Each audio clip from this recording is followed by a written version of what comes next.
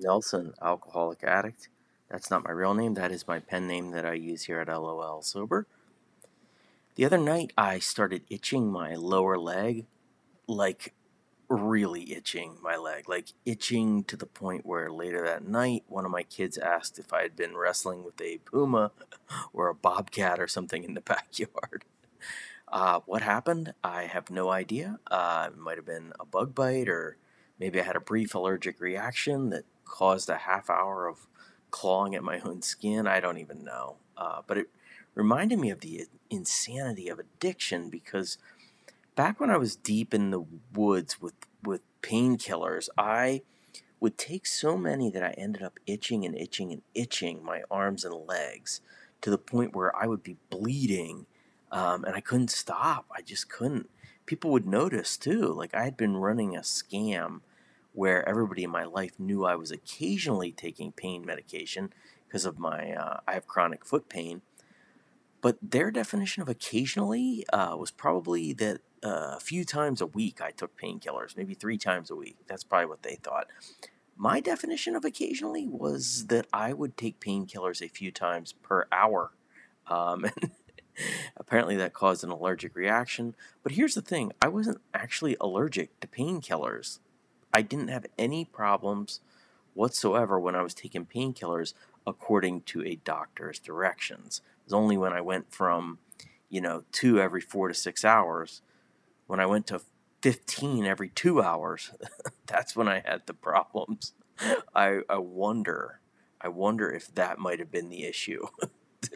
It was the same thing with alcohol too. I never had any problems drinking 2 or 3 beers, and sometimes even just 4 or 5 beers.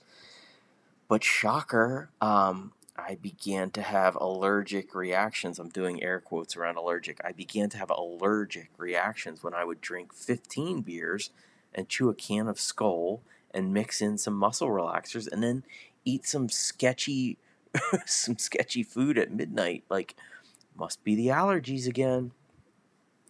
The insanity here is my solution to the painkiller problem. It's insane. The same as I always did. That was my solution, which is I did not change the behavior at all. I just added in some like wacky remedies that I came up with myself.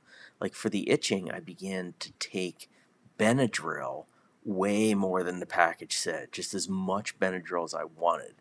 And I also started to buy Benadryl cream and put it all over my hands and my legs. And God, I spent some nights nodding off on the couch while also just like oozing cream all over the cushions. Just so gross. Oh my God. And on nights where I got really drunk, I didn't do the obvious thing, which is like maybe try the only drinking 2 to 3 beers, like always, didn't cause any problems when I did that.